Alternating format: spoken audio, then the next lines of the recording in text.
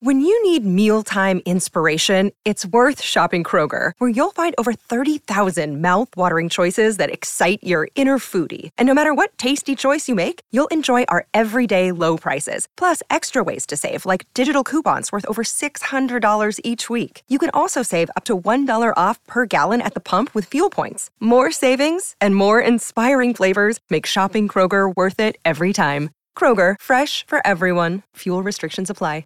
Another day is here, and you're ready for it. What to wear? Check. Breakfast, lunch, and dinner? Check. Planning for what's next and how to save for it?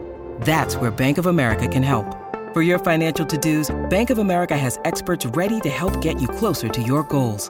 Get started at one of our local financial centers or 24/7 in our mobile banking app. Find a location near you at bankofamerica.com/talktous. What would you like the power to do? Mobile banking requires downloading the app and is only available for select devices. Message and data rates may apply. Bank of America N.A., member FDIC. Hello, my friends. Welcome to Side Hustle School. My name is Chris Guillebeau, and today, or at least today's episode, is Thanksgiving Day. If you're listening to this in real time in the U.S., happy Thanksgiving to you and your family. If you're listening from outside the U.S., I would say as well, happy Thanksgiving, even though it may not be your holiday. It is personally my favorite holiday of the year. It is centered around gratitude, or at least in theory it is. And if you're listening to this later from anywhere, I'm pretty sure you can still have a gratitude practice just about any day of the year. The last Thursday in November does not have a monopoly on that. Now, what else can you do on Thanksgiving? You can eat pie. And yes, you can do this any other day of the year as well, too. Today's story is, in fact, about Thanksgiving. It is about pie. Specifically, it's about a seasonal side hustle from a New York City woman who earns a pretty good amount of money on the side, 5 figures, just by baking pies 2 days a week every November. How did this come about, and how did this woman become known as the Pie Lady of Washington Heights? Well, stay tuned. I'll tell you in just a moment.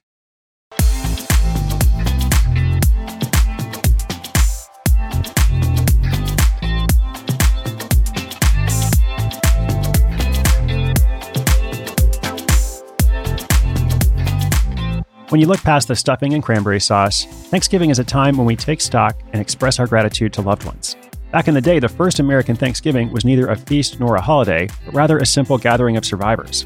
Following the Mayflower's arrival at Plymouth Rock on December 11, 1620, the Pilgrims suffered the loss of 46 of their original 102 settlers. But with the assistance of 91 members from the Wampanoags tribe, the remaining Pilgrims survived the bitter winter and yielded a bountiful harvest in 1621.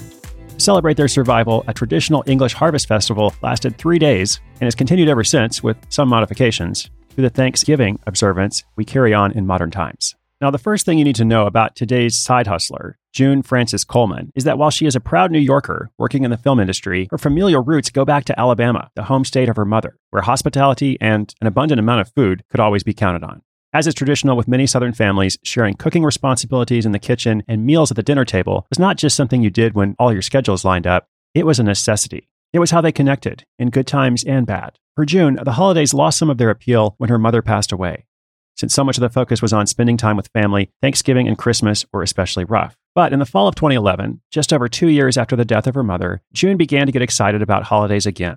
One day, right around Thanksgiving, she received some unexpected visitors to her Washington Heights residence. The couple who lived next door had gone apple picking with their young son and decided to share in their bounty by bringing her a bushel of apples.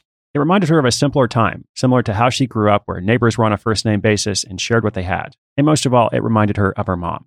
June was moved by their kindness, and even though she was still grieving, she couldn't help but think, what would mom do? It occurred to her that mom would bake a couple of pies and share one with this lovely family.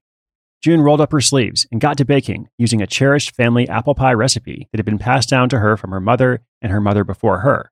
This pie, known as Nana's Alabama Apple Pie, was well received by the couple and their son. In fact, it was so well received that they begged her to make more for a holiday party they were hosting. Feeling as though she had found a way to rekindle the love of baking that she shared with her mother, June said yes. Everyone loved those pies at the party, and many people asked how they could get pies of their own. Well, that's when it occurred to her that while the Big Apple boasted plenty of amazing places to get cakes and cupcakes, there was a serious deficit of really good apple pie. And not just that, but pie in general. She felt that if anyone could fill this pieless void, it was her, but June was also a little busy. She worked as a production accountant in the motion picture and television industry, an intense job that required a lot of hours and commitment. She knew that she wouldn't have the bandwidth to start up an actual bakery. So instead of taking the unnecessary risk of building something that she wasn't sure was going to take off, she decided to start a pie shop out of her own home. Unlike the regulations in some other states, cottage laws in New York City allowed the production of pies out of a home kitchen without any kind of income cap. So June filed a request called a 20C exemption that would exempt her side hustle from the licensing laws that usually apply to food manufacturers, and started her side hustle, Fancy Pies, as a sole proprietorship. That first year was mostly an experiment. She started out baking 4 each of her 5 favorite family pie recipes, including Nana's Alabama Apple, Creamy Jamaican Spice Pumpkin, and her Southern Bourbon Pecan. Now, the interesting thing about these cottage laws was that she was allowed to produce the food in her kitchen and then sell it, but she couldn't sell the food from her house. So what did June do? Well, she stood outside in her Washington Heights neighborhood, selling pies to the people who inspired her to start Fancy Pies in the first place, her neighbors. That experiment was a big success. She realized for next year, she would have to take her operation somewhere else because her neighbors, bless their hearts, simply wouldn't leave her alone. After selling out of the pies she had baked to sell, she set off to celebrate her own holiday with a stack of pies and actually had someone chase her down the street asking her if they could buy them. The neighbors had even stopped calling her June and began calling her the Pie Lady, which was, of course, a compliment. June realized that with demand being as high as it was, she'd need to scale up her production for the following year. By then, she had started going to graduate school at Sarah Lawrence College, and she discovered that they had a massive production kitchen in one of the buildings that she had a class in.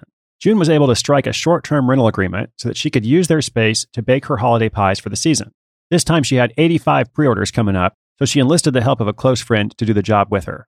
Unfortunately, her friend bailed on her, so she ended up rolling out every one of those pies by hand herself. It simply wasn't feasible for her to do it that way, so after the final pie was picked up, she decided to retire her baker's apron for the 2013 and 2014 seasons. But our story is not over because in 2015, she realized how much she missed it. And this time she decided to look for a contract baker in a new space.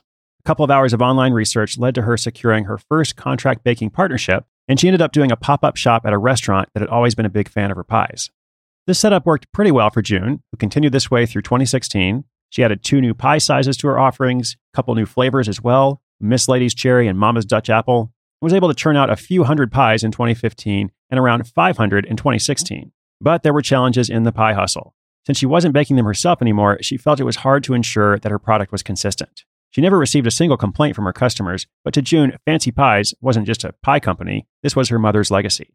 So she decided this year, 2017, she needed to take things back into her own hands. Literally. So now June is at it again. But this time she's got some help from an industrial dough roller and a massive 40-quart mixer, courtesy of the kitchen she rents space from at the Hebrew Tabernacle of Washington Heights. Production has been streamlined to just 2 days a week, where she'll generally bake around 100 full-size pies, 400 mini pies, and around 20 to 30 special order extra-large pies each week. Fancy Pies is an opportunity to do something she loves while sharing her family's traditions with her neighbors. It also doesn't hurt that this seasonal side hustle should bring June an additional $10,000 this year, while she's only working 2 days a week in the month of November, and the vast majority of her customer base has come completely through word of mouth. A little gratitude can go a long way. And in June's case, it brought her not only that extra money, but also a chance to reconnect with those family traditions, show hospitality to the neighbors, and honor her mother's legacy. I just hope she's still able to enjoy some of Nana's Alabama Apple for herself.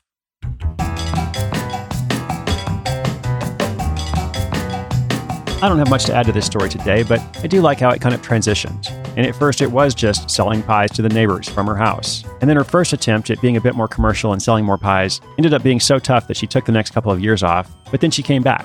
And for 2 years, she worked with a commercial baker, did that pop-up shop, 500 pies last year.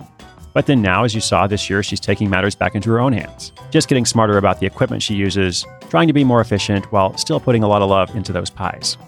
Now, speaking of gratitude and pie, first of all, I'm grateful for you. And second, I got to go eat some pie. Thank you for listening today. Inspiration is good, but inspiration with action is better. Today's show notes are online at sidehustleschool.com/327. I will indeed be back tomorrow with another story. I'm Chris Guillebeau for Side Hustle School.